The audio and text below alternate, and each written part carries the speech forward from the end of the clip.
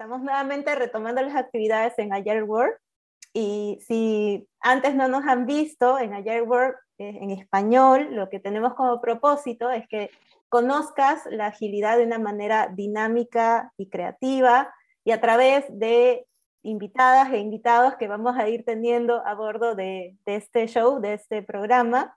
Y el objetivo que tenemos es que podamos generar las conversaciones y la reflexión, pero usando como punto de partida temas relacionados al arte, a la ciencia, a la tecnología, y que de una manera divertida también puedas aprender sobre todos los beneficios y todo este mundo maravilloso de la agilidad.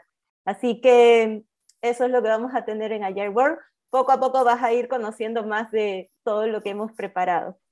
Y sin más, si me permiten, voy a presentar a uno de mis co-hosts, a Luis, y luego también ya van a conocer más sobre Fred, quienes se están sumando al equipo de Agile World. Así que Luis, voy a hacer la presentación tuya, espero no equivocarme. Luis, a ver, Dale. cuento. Luis viene del mundo de los sistemas, es ingeniero de sistemas, es nerd de tiempo completo, es un agilista de la vieja guardia. Y acá un dato interesante, inició la comunidad de Ágiles Colombia, así que imagínense a quién tenemos a bordo. Es apasionado por encontrar mejores formas de hacer las cosas, papá de Felipe, es colombiano, pero vive en Argentina ahora con su esposa Charito, y sin perros ni gatos aún. Es founder de Agile Spin, seguro ya han escuchado de esta empresa, en donde se dedican a hackear organizaciones cultivando agentes de cambio para crear culturas más ágiles que creen posibilidades para todos. Aprendiz de pádel, amante del cine y de la ciencia ficción. Así que No. esa es la presentación de Luis. No, perfecto, Ale, lo sacaste completo. Bueno, yo tengo el placer gigante de presentarles a este personaje que para mí es uno de mis referentes, uno de mis mentores, compañero y colega del mundo de la agilidad, Fred Madrigal. Fred, bueno, para contarles un poquito, Fred también viene del mundo de la informática. Es coach y agilista por vocación, lleva ya, no sé, más de 15, 20 años trabajando en temas de agilidad. Es founder de Simplify, su empresa que fundó con su socio y busca justamente nutrir a una red de empresas que dejen una huella positiva en el mundo, que es un eslogan que me encantó, que nos compartió Fred. Vive en Costa Rica. Por eso van a escuchar mucho el tema de Pura Vida junto con su esposa, sus 2 hijos y 2 perros, 3 gatos. Eso es un combo grande, Fred. Y bueno, aprendiz de guitarra a tiempo completo. Dice aprendiz, pero yo creo que bastante nos va a sorprender acá con el tema. Sí. Y bueno, creo que es parte de su terapia ahí el tema de la guitarra. Bienvenido, Fred, a este nuevo track de Agile World. Muchas gracias, Luis. Qué honor ser presentado por un referente como tú. Y hablando de honores, yo tengo el honor de presentarles a Alex. Alex, bueno, a Alex le tengo muchísimo cariño. La conocí hace tiempo cuando me interesé en el tema de la facilitación visual y quise entrarle ahí al tema de Bicablo. Alex viene de un lugar hermoso de Perú que se llama Arequipa y vive en este momento en Lima junto con su novio y 2 hermosos gatitos, Merlín y Artemis. Ella junto a su novio fundó Navelab. Ellos son apasionados de temas de el espacio y la NASA y todo eso. A mí me encanta tanto el nombre de la empresa de ustedes como el logo. Y algo que justo comentábamos ahora que no es muy conocido de Alex, es que Alex es psicóloga de profesión, y me gusta cómo lo pone, psicóloga de profesión, artista de corazón. Creo que Alex la conocemos mucho en el mundo de la agilidad por sus facilitaciones gráficas que nos encantan y de las cuales disfrutamos muchísimo. Y bueno, rápidamente les quiero contar que una vez aquí en Costa Rica me encontré con un profesor de universidad de Alex, porque el mundo es así de pequeño, y cuando nos dimos cuenta que la conocíamos en común, me llamó muchísimo la atención que el profesor se deshizo en halagos, la tenía en muy alta estima y no me sorprende porque, bueno, para que sepan que es una niña aplicada que hacía sus deberes y que sus profesores la recuerdan de verdad con mucho cariño. De igual manera, así te tengo yo, Alex, con mucha estima y te tengo muchísimo cariño. Muchas gracias, Fred. Y Y bueno, el capítulo de hoy vamos a estar hablando de una película que se llama Encanto de Disney. Acá hago la pausa para decirles que si no han visto la película, este es el momento de darle pausa al video porque de acá en adelante esto viene cargado de spoilers. Entonces, si no la han visto, tómense el tiempo porque aquí les vamos a contar de todo lo que sucede. Entonces, quedan advertidos y advertidas. Y bueno, Encanto es una película que habla sobre mi familia, dicho sea de paso, sobre la familia Madrigal, una familia ficticia en Colombia que tiene una característica muy especial y es que los integrantes de esta familia han sido bendecidos con poderes sobrenaturales, con cierto tipo de magia y diferentes integrantes de la familia tienen diferentes habilidades muy relacionadas a su personalidad que ponen al servicio de la comunidad. Sí, está ambientada en Colombia. Ya Luis, que es el experto en Colombia, nos va a hablar un poquito de eso. Por lo tanto, es súper colorida, es Ujú. súper entretenida y nos la cuentan desde el punto de vista de uno de los integrantes más jóvenes, que es Mirabal. Pero de eso vamos a hablar ya casi. Luis, cuéntanos ahí de Bueno, la ambientación tan especial de esta película. bien, si bien hay un elemento fundamentalmente visible, que es la parte del color, eso hace como referencia a una región en particular de Colombia. No todas las regiones son tan coloridas o usan ese tipo de colores. Aquí hace mucha referencia a una zona que es la zona cafetera, o el Triángulo del Café, que también se le llama, que es un triángulo porque son tres ciudades que están como muy relacionadas con el tema ¿Cuáles son? cafetero. ¿Cuáles son? eh, Armenia, Pereira y Manizales, ¿sí? Que Para ahí dicha sea vamos, de paso, dicha sea de paso la cuña, ¿no? En Armenia va a ser el próximo Ágil en Latinoamérica. por si acaso, por si Entonces, acaso. Bien. claro, para los que están oyendo esto y todavía no ha pasado el evento, no se lo pierdan. Entonces, claro, la ambientación de la película justamente hace alusión a esas fincas cafeteras y a un fenómeno social que ocurrió por allá en los años 70 con la época de la violencia, de hecho mucho antes también, que había muchas familias desplazadas. Entonces, así arranca un poco la película, mostrando una familia desplazada por la violencia y que luego ahí en un momento bastante, digamos, crítico o tensionante de la situación, reciben un don. La matriarca de la familia recibe ese don, que es representado en una vela, que hace que sean de alguna manera bendecidos y empiecen a reconstruirse en una zona que alude mucho a una región muy linda de Colombia que se llama el Valle del Cocora. Por eso van a ver muchas palmeras Mm. altas, son las palmeras de la palma de cera, que es la palma más alta del mundo, ¿sí? Y es un paisaje muy, muy lindo que retratan bastante bien en la película. Bien, y entonces vamos a ver muchos elementos ahí, como el café, como las arepas, los vestidos llenos de colores de Ujú, esa zona, y la casa también, que es un elemento bastante ujú. pintoresco. La música también, toda la música fue compuesta, inspirada en una diversidad de estilos de tu país, según tengo entendido. Sí, y aparte que también es un madrigal, ¿no? Que ayer cuéntanos, Fred, que Ajá. esa yo no me la sabía. Cuéntanos un poquito acerca de lo que es un madrigal y por qué está relacionado con Encanto. Sí, bueno, eso me llamó mucho la atención, de hecho, entender el porqué de la familia Madrigal. Lo capté cuando la vi en inglés, ¿verdad? Porque entendí que Madrigal suena a magical, ¿verdad? A mágica, la familia mágica, ¿verdad? Entonces, magical, Madrigal.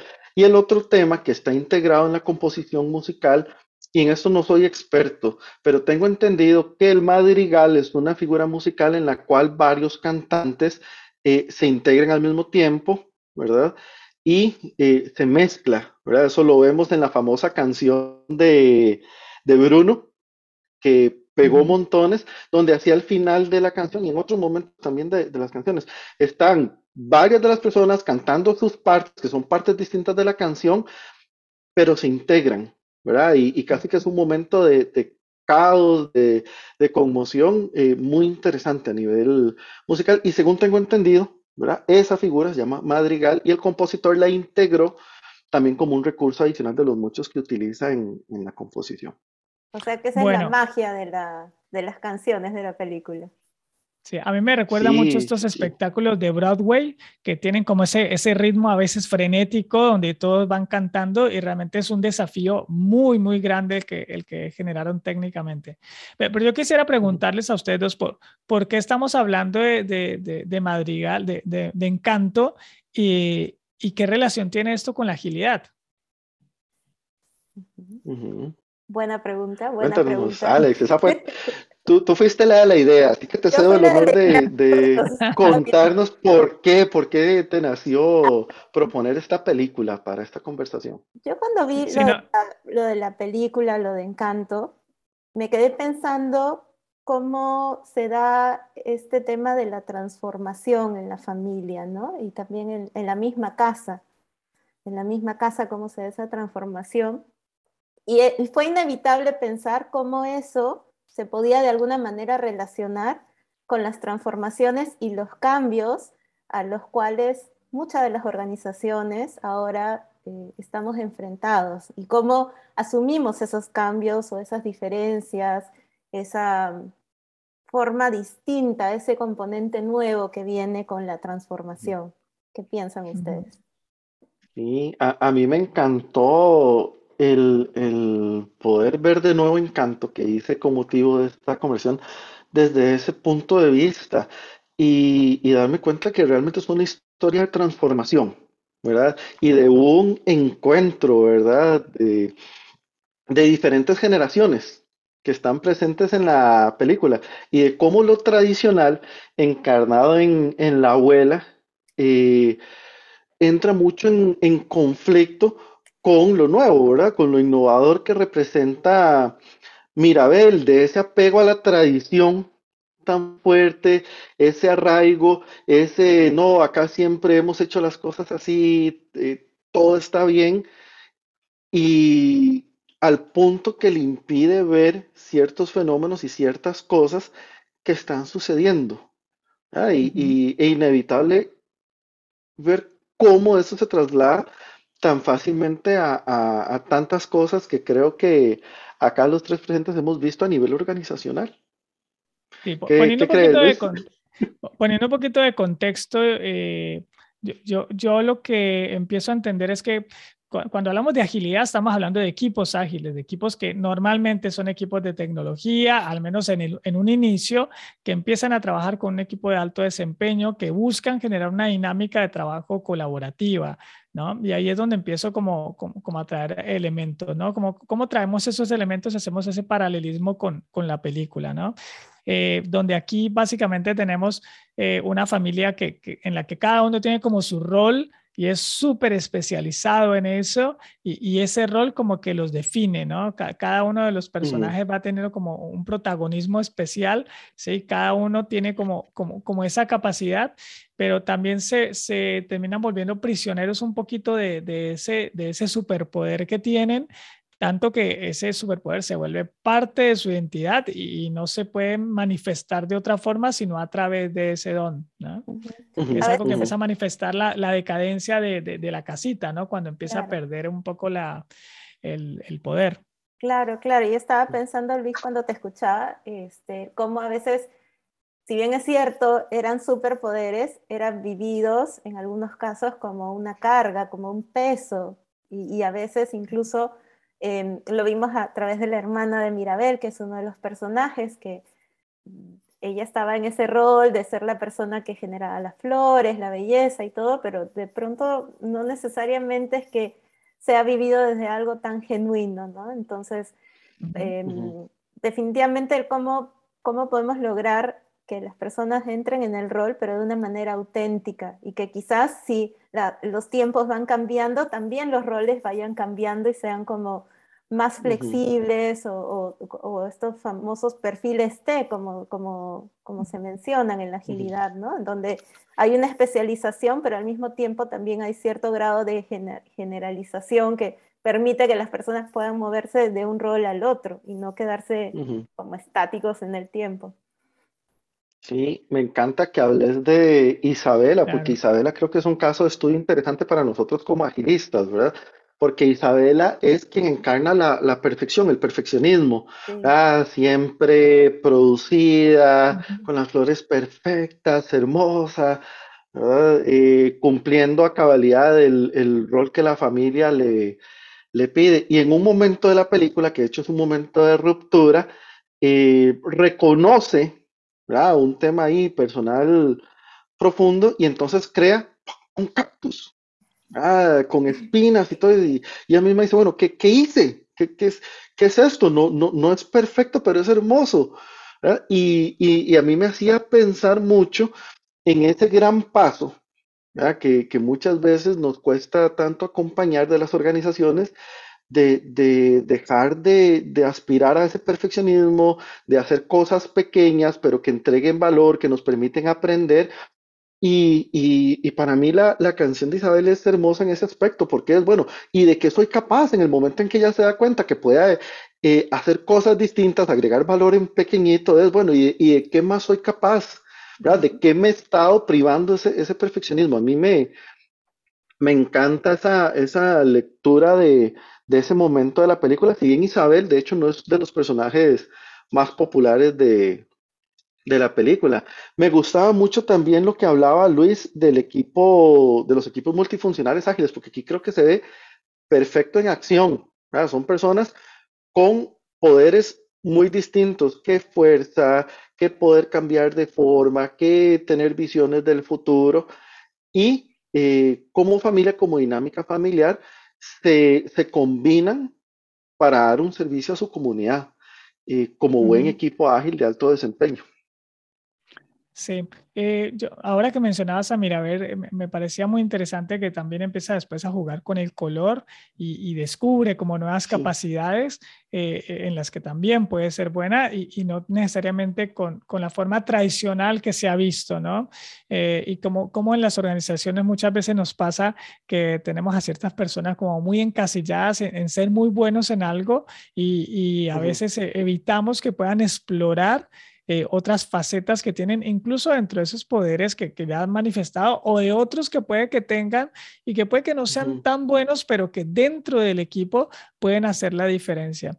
Ahora que hablabas del perfeccionismo, no puedo dejar de pensar en que justamente las películas en general, hoy en día pues, lo vemos en Encanto, pero que aplica a muchas de las películas de Disney y de Marvel, de todas estas grandes producciones que se alejan cada vez más de ese perfeccionismo absoluto, por ejemplo, al momento de hacer los trailers, ¿no? Que es el primer entregable que tiene una película. Si uno se pone a pensar, ese fragmento de 30 segundos o de un minuto es un fragmento Claro. muy bien pensado, muy bien estudiado de la película que busca mostrar sin mostrar mucho y que muchas veces incluso es imperfecto, ¿no? Todavía le faltan algunos acabados en las animaciones, todavía no tiene la calidad full en los efectos especiales y eso se nota en el tráiler. Y ya cada vez nos acostumbramos más a que es una forma de verlo y que está bien.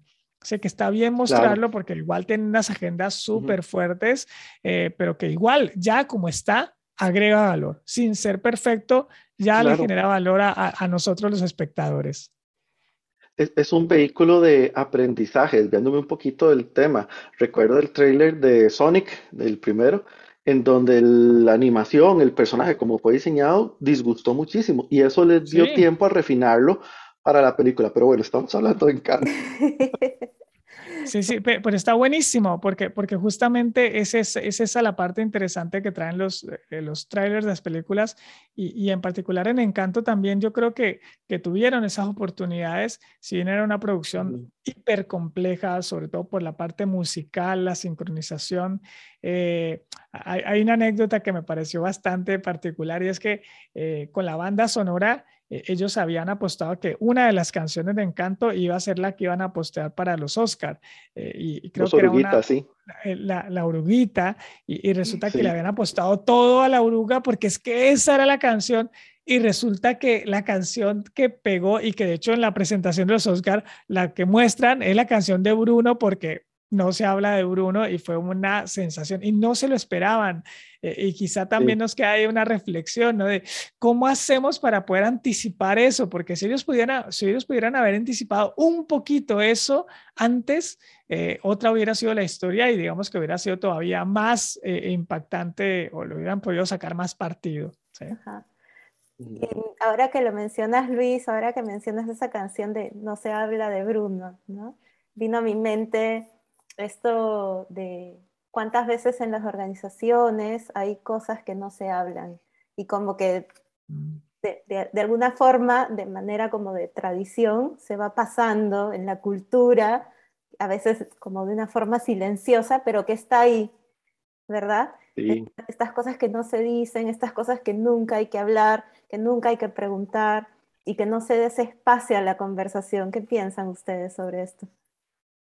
Ujú. A mí me encantó ese momento en la película, el famoso No se habla de Bruno, y cuando empieza la canción, porque es todo el tabú, ¿verdad? No se habla de Bruno, pero, ¿verdad? Y viene toda la canción, que es un fenómeno que me parece muy interesante, ¿verdad? Muy humano, porque en las organizaciones se ve, ¿verdad? Tan pronto sabes que no tenés que hablar de eso, chisme por todo lado y es de lo que se habla. Entonces, por más que haya una aspiración a que no se hable de algo, va a suceder, ¿verdad? Claro. Ujú. El otro tema relacionado que de hecho ahora Luis nos hablaba de eso es cuando inicia la película, que hay otro momento que es cuando cuentan la historia, ¿verdad? Está Alma, la abuela, contándole a Mirabel la historia de cómo inició el encanto y todo eso, y es una versión muy, muy diluida de la historia, ¿verdad? Que hacia el Ujú. final de la película, cuando te cuentan la historia verdadera, le permite a la misma Mirabel adquirir una perspectiva distinta. Entonces, sí, siento yo que cae en esa misma categoría de las cosas que no se dicen, ¿verdad? Tanto porque se omiten partes o porque se vuelven tabú. Tal cual. Buenísimo. A mí me encantó eso porque justamente nos narra la falta de seguridad psicológica, que hoy en el mundo de la agilidad es como una de las frases de moda, ¿no? Que los equipos deben tener seguridad psicológica, que es esa como capacidad que tienen los equipos o las personas dentro de un equipo de saber que no van a ser, no van a ser ni castigadas ni puestas en ridículo por expresar cómo se sienten o lo que piensan. ¿Sí? Ese nivel de seguridad psicológica que en la película se ve totalmente manifestado casi que podría decir con que la gran mayoría de personajes que no se atreven a decir realmente lo que piensan, salvo uno que otro que está por ahí muy como en el borde. Muchos de ellos viven como muy alineados con la tradición de lo que la cultura acepta, ¿no? Y aquí a ese tema que a mí me encanta el tema de esos patrones culturales que van emergiendo en las organizaciones, justamente es donde la película nos muestra lo que le termina pasando a una organización cuando no tiene ese espacio de reflexión genuina y no enfrenta digamos, ese trago fuerte de asumir que algo no está bien para poder empezar a generar otra dinámica y empezar a mejorar o al menos adaptarse mejor a las circunstancias que va presentando, que es un poco la decadencia que muestra la historia, ¿no? Al Claro menos que así lo sí, veo Ujú, yo. claro que sí. Y también el rol que asume Mirabel, que es como casi como, podríamos decir, como un Scrum Master, ¿no? Que a veces también no solamente tiene que hablar de las cosas buenas, de los logros, sino que muchas veces más bien es poner sobre la mesa de repente esos temas difíciles o esos temas que nadie quiere hablar, que nadie, como lo de Bruno, ¿no? No se habla de esto, y que las ujú, personas en el equipo tienden a evitar, y más bien es como que la Scrum Master que es persistente y una y otra vez, ¿no? A lo largo de la ujú, película vemos cómo va en búsqueda ujú, de poder entender desde otro punto de vista cómo se ha dado esa ujú, historia, qué es lo que está sucediendo y de alguna forma ujú, también ayudar a esta casita que se viene derrumbando y, perdón, y que nadie más bien, a pesar de que lo ve, quiere asumir que eso está sucediendo, ¿no? Es como también algo que puede pasar en las ujú, organizaciones, que sabemos que las cosas no están yendo ujú. bien, pero no nos animamos así tan fácilmente a abrir esos espacios de conversaciones difíciles, ¿no? Sí, a mí me encantó. toda esta situación alrededor de Mirabel diciéndole a la familia, aquí está pasando algo, Sí, aquí hay algo. Y esa resistencia, especialmente de la abuela, de que la para mí encarna abuela. la tradición de decir, no, no, todo bien, la familia Madrigal está más fuerte que nunca, la magia está más fuerte que nunca, sabiendo porque sabe que no es así, ¿verdad? Y también la recepción que se le da al mensajero, que muchas veces en las organizaciones pasa lo mismo, ¿verdad? Es, ya, sosegate, no hagas más eso, nos estás haciendo daño. Y mira, a ver, con la genuina intención de ayudar, ¿verdad? Es que se nos está cayendo la casa encima, se nos está derrumbando acá todo. No, no, no, todo está bien, ¿verdad? La dinámica familiar, ¿verdad? Pero es que, vean, aquí pasan cosas. Luisa está perdiendo los poderes, mi hermana Isabela también. No, no, no, todo bien, ¿verdad? Pero que Bruno, no se habla de Bruno.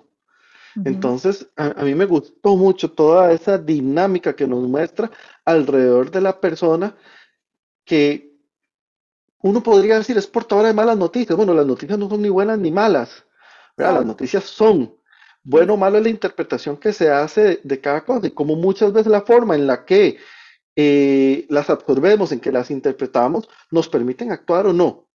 Y también que tarde o temprano nos alcanzan. sí. Ujú. Sí, ahora que Ale lo mencionaba, eh, a mí me encantó ver a Miraber como un Scrum Master o como un Agile Coach, porque yo siempre, desde que empecé a identificar estos roles, me encantó una frase que escuché ya no sé dónde, que decía que un buen Scrum Master o un buen Agile Coach debe estar al borde del despido. ¿Ah? Porque debe ser capaz de justamente poner ese dedo en la llaga y atreverse a ayudar a pinchar la organización de una forma amorosa, de una forma cuidadosa, para que la organización se mueva a otro estadio, ¿no? Para que los líderes eleven un poco más su nivel de conciencia sobre el comportamiento que están teniendo o sobre las actitudes que toleran o que promueven dentro de los equipos. Y ahí me parece Ujú. que Mirabel tiene un rol bastante valiente, tiene ese coraje que siempre hablamos Sí. en los equipos ágiles que hay que tener, ¿no? Sí. Y ese coraje es el que hace la diferencia al final, porque la mejora no siempre implica algún tipo de sacrificio o de duelo, de soltar algo o de ver algo que no he querido ver. Entonces me encantó que lo trajeras, Ale. Sí, Sí. sí, sí, y no sé qué piensan sobre también, bueno, hemos hablado de algunos de los personajes, ¿no? La abuela, la hermana, Luisa, Mirabel, pero no sé qué piensan también de la misma casa como un personaje en sí, ¿no? Como Ujú. una casa con vida, de hecho, y con magia. Ujú. Y ahí Sí.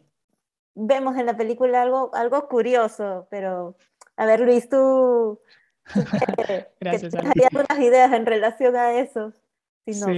esa fue una de las ideas que salió dentro de la preparación que hablábamos, o al menos a mí me hacía mucho sentido, que la casa justamente refleja un poco a la cultura de la organización, o las estructuras que diseñamos y que fomentan o inhiben que pasen cosas dentro de la organización, que es un personaje muy interesante porque es un personaje que está Ujú. vivo, que se percibe vivo Claro.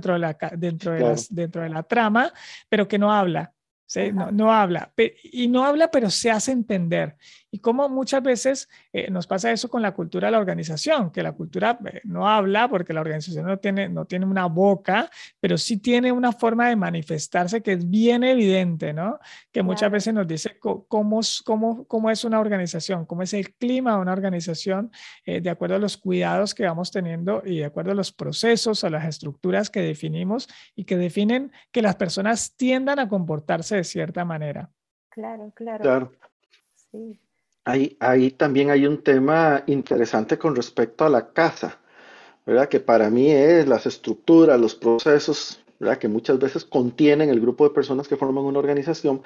Y en el caso de Encanto, está la mayoría de personajes que la habitan, ven que la casa te mueve y tiene poderes y ya viven con eso, pero hay dos personajes en particular que tienen una relación especial con esos poderes y todo eso, que son la abuela y Mirabel, que son quienes pueden interactuar o que se les ve durante la película interactuando un poco más con la casa, ¿verdad? Que utilizan los poderes de la casa al servicio de lo que está sucediendo, de lo que ellas necesitan en la trama.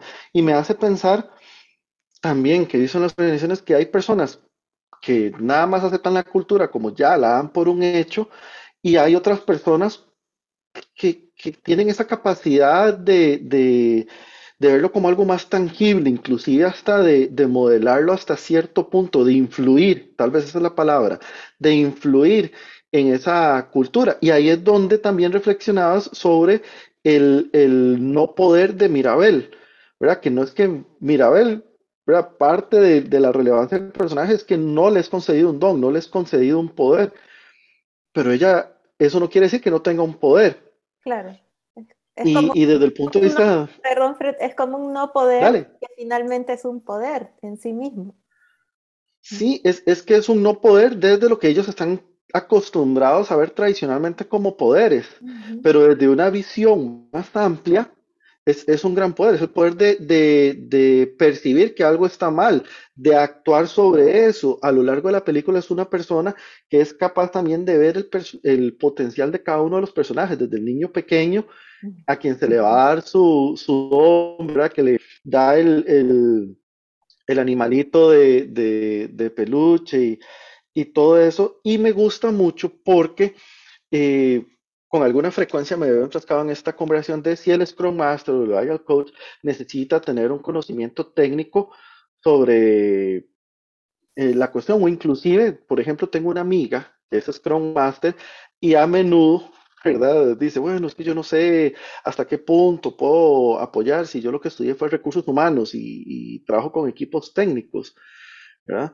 Y bueno, ¿será que el superpoder de un Scrum Master, que muchas veces es no percibido como tal, es el poder apoyar al equipo a encontrar su máximo potencial? Y no se necesita, que es lo que yo defiendo, que el Scrum Master tenga conocimiento o los skills técnicos para poder hacer esto, ¿verdad? Porque es un set distinto de habilidades y de poderes que también se desarrollan y que también son necesarios, pero cuántas veces en las organizaciones no se entienden. Sí, o Ujú. cuántas veces desde nada más de las convocatorias, ¿no? Los procesos de selección, ya no viene ahí redactado que el Scrum Master tiene que cumplir cierto perfil que usualmente está relacionado a sistemas, a informática, y cuántas veces se puede dejar de lado a otros profesionales que Claro, también podrían aportar muy bien en ese rol, ¿no? Y quizás también lo menciono porque, bueno, yo soy psicóloga y estoy acá metida en el tema y realmente, a ver, yo trabajé durante años en recursos humanos, en gestión humana, y lo que veo aquí, el poder que, o sea, que se da desde todos los diferentes marcos de trabajo, procesos y sobre todo el mindset de la agilidad para poder acompañar equipos es fabuloso. Yo antes no lo he visto tan así desde otros enfoques de gestión humana. Entonces, sí que apoyo tu moción, Fred. Ya somos dos, entonces. Eh, eso.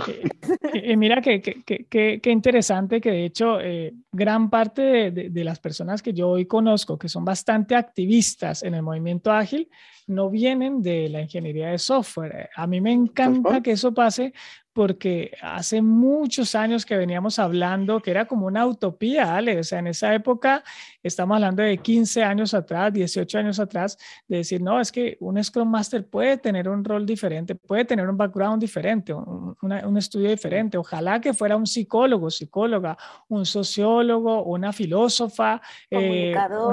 una antropóloga. Y yo he Ujú. encontrado, hoy me he encontrado a cada uno de esos roles trabajando y haciendo un trabajo fantástico porque tienen otra mirada de lo que, digamos, de las dinámicas humanas y Claro. que creo que es como la ventanita que abre la agilidad al mundo, ¿no? Ujú. El tomar en cuenta que estas habilidades mal llamadas blandas, porque realmente son las habilidades que bien manejadas hacen la diferencia a un equipo de desempeño, terminan siendo ocupadas por roles que tienen posiblemente una preparación más alta. Yo he tenido también el Ujú. caso contrario de colegas, ingenieros de sistemas que terminan estudiando psicología porque se dan cuenta que su rol es mucho más potente ¿sí? Si tienen un background más fuerte en la parte humana y hacen y Ujú. siguen en el rol de Scrum Masters o Agile Coach. Claro, sí, sí, súper, súper interesante esa mirada y ojalá que cada vez más en las organizaciones y en los espacios o quienes se encargan del reclutamiento puedan tener una mirada un poco más amplia al momento de hacer esta selección y esta incorporación de nuevos perfiles a la organización. Así que acá estamos aportando un granito de arena ahí como para que Eso. Sí. como para que lo piensen. Sí, de Sí, hecho, a mí me parece que es como medio una trampa cuando te dicen que el Scrum Master tiene que saber de tecnología, porque es que la tentación es, entonces Ujú, ahora también tienes que estar con foco en algo que te saca del foco original, que es ujú, cuidar al equipo, que es preocuparte por la entrega temprana de valor, preocuparte por justamente alcanzar que el equipo alcance el máximo potencial. Hay una escena de la película que es cuando Mirabel acompaña al chico este a la tal puerta. cual. Me parece Me encanta. bellísima, que ahora me la recordabas, Sí. Fred, porque justamente Mirabel ahí vuelve y saca otro superpoder que es el valor que tiene de, a pesar de lo que significa para ella subir esas escaleras, Mm, que ella de niña terminó con ese trauma, pues, de no haber recibido un don, y sin embargo, acompaña a esta otra persona, ¿no? Entonces, ¿cómo un buen Scrum Master, un buen Agile Coach es ujú, capaz de hacer eso? Pararse al lado aún a pesar de que eso puede ser doloroso o ujú. puede mostrar tu vulnerabilidad ahí, ¿no? tal cual. Sí, tal Claro. cual. Y ahí ahora que hablamos, ¿verdad? De que muchas veces desde los perfiles piden que el Scrum Master tenga cierta habilidad técnica y todo eso. Y aquí voy a arrojar una opinión no popular, una opinión impopular. Y es que yo creo que muchas veces eso está arraigado en dos cosas, en mi juicio, ni siquiera una opinión, en mi juicio. Uno es, en gran medida, un malentendido del rol del Scrum Master. ¿Verdad? Que muchas veces se piensa que es como un project manager en pequeñito o todavía hay cierto arraigo a las posiciones tradicionales. Y el otro tema para mí tiene que ver con esta noción más tradicional del comando y control, ¿verdad? Que tienes que saber del tema porque tu equipo va a intentar darte la vuelta, va a intentar salirse con la suya, ¿verdad? Y Ujú, entonces necesitas saber del tema para que no te, ¿verdad? Entonces te parte, ¿verdad? Ahí subyacente de un tema de desconfianza. Y en ese ujú. aspecto más bien yo creo, ¿verdad? Que los Scrum Masters de no perfil técnico aportan mucho, desde ese dejar ir a la fuerza el que vamos a confiar entre nosotras, en el rol distinto que cada una de nosotras tiene. Claro, Ujú. buenísimo, buenísimo. Bueno, acá podríamos hablar horas de horas y seguir dándole como vueltas a la película y exprimiéndole al máximo, pero ¿qué les parece si vamos ya concluyendo? Eh, si está bien. Sí, sí, justamente era la pregunta del millón. Bueno, ¿cómo sabemos cuándo terminar? Porque los Sí, temas van, Sí, seguimos sacándole jugo, preparándolos, salían y salían temas. Bueno, para mí, ya como cierre, yo creo que me quedo un poco con que la película a mí me llevó a la confrontación de lo que son las tradiciones versus la innovación, ujú, ¿no? Como las organizaciones que no se enfrentan a escenarios nuevos o que se enfrentan solamente con lo conocido, terminan resquebrajándose por dentro, que es lo que le pasa finalmente a la casa, ¿no? Se empieza a romper, que es lo ujú, que yo observo en muchas organizaciones, en muchas culturas, que el objetivo es seguir remando para la misma dirección con lo conocido y eso ujú. finalmente termina resquebrajando la cultura por justamente no enfrentar esas conversaciones difíciles con él. No se habla de Bruno, ¿no? Yo me quedo con eso. Sí, qué interesante, Luis. Vieras que yo también pensaba en ese tema, ¿verdad? De como historia de transformación de lo que toma esa transformación. Y es lo que muchas veces veo que las empresas dicen, bueno, nos queremos transformar, pero no están dispuestas a romper nada o no están dispuestas a dejar que nada se rompa. Y las transformaciones, por lo general, no suelen ser limpias. Pasas por un estado de caos, pasas por un estado de confusión que es natural porque estás cambiando, estás mutando, estás evolucionando y no siempre es claro el rumbo, ¿verdad? Y también hay que dejar que algunas cosas emerjan, ¿verdad? Entonces ese estado en que se cayó la casa, en que todo el mundo está en este estado de confusión, a mí me gustó mucho desde esa perspectiva de historia de transformación. Y lo otro que rescato y con lo que me quedo es algo que siento que nosotros los agilistas podemos hacer mejor, o que muchos de nosotros podemos hacer mejor, que muchas veces decimos, no, cómo lo tradicional se resiste a lo nuevo y todo eso. Y también cómo se da que lo nuevo no respeta y no honra la tradición. Porque si nos ponemos a ver este momento en que Mirabel se va y entonces llega la abuela y la encuentra y tienen ese momento donde finalmente se le revela a Mirabel la verdadera historia y de esa empatía enorme que desarrolla y dice, abuela, pero es que somos familia y estamos acá gracias a ti, gracias a tu sacrificio y a tu esfuerzo. Y está esa gran compasión que se da ese momento de honrar también toda la trayectoria de la abuela y cómo en las organizaciones nos hace también en falta eso, ¿verdad? Es sí, no es no es o la tradición o lo nuevo, es lo nuevo con la tradición, Ujú. ¿verdad? Y honrar ese, ese legado como base, ¿verdad? Como piedra angular de lo que va a venir. Y a mí ese Ujú. momento me fascinó. Sí, sí, yo también pensaba en eso, ¿no? Como nosotros desde nuestro rol de agilista o si estamos como consultores o en el rol que estemos, como también de una manera amorosa enten- nos paramos a mirar esa historia, esa tradición que se ha venido dando en la organización y los ayudamos más bien a transitar en ese cambio. Y es como, Ujú. no sé, se me venía la imagen de como, a ver, darle la mano y mira, te voy a ayudar, prueba este camino, ¿no? Vamos a experimentar, porque por ahí dicen que a las personas no nos gusta que nos digan qué hacer, pero si nos invitan como vamos a experimentar, vamos a ver qué tal es esto, creo que es una transición de una forma más tranquila, ¿no? Sin tanta ansiedad, sin tanta alerta o barreras que se Ujú. levanten por miedo a perder también aquello bueno que de repente la tradición fue dejando a lo largo de los años, como la Claro. familia Ujú. Madrigal, ¿verdad? Hay cosas buenas también, no todo es malo, pero creo que lo importante, como decían ustedes, es tener esos espacios para conversar, ¿no? Y más aún, si sentimos que hay algo difícil que no está saliendo, si por ahí hay un Bruno del que nadie quiere hablar, dar ese espacio a esa conversación. Bueno, Perfecto.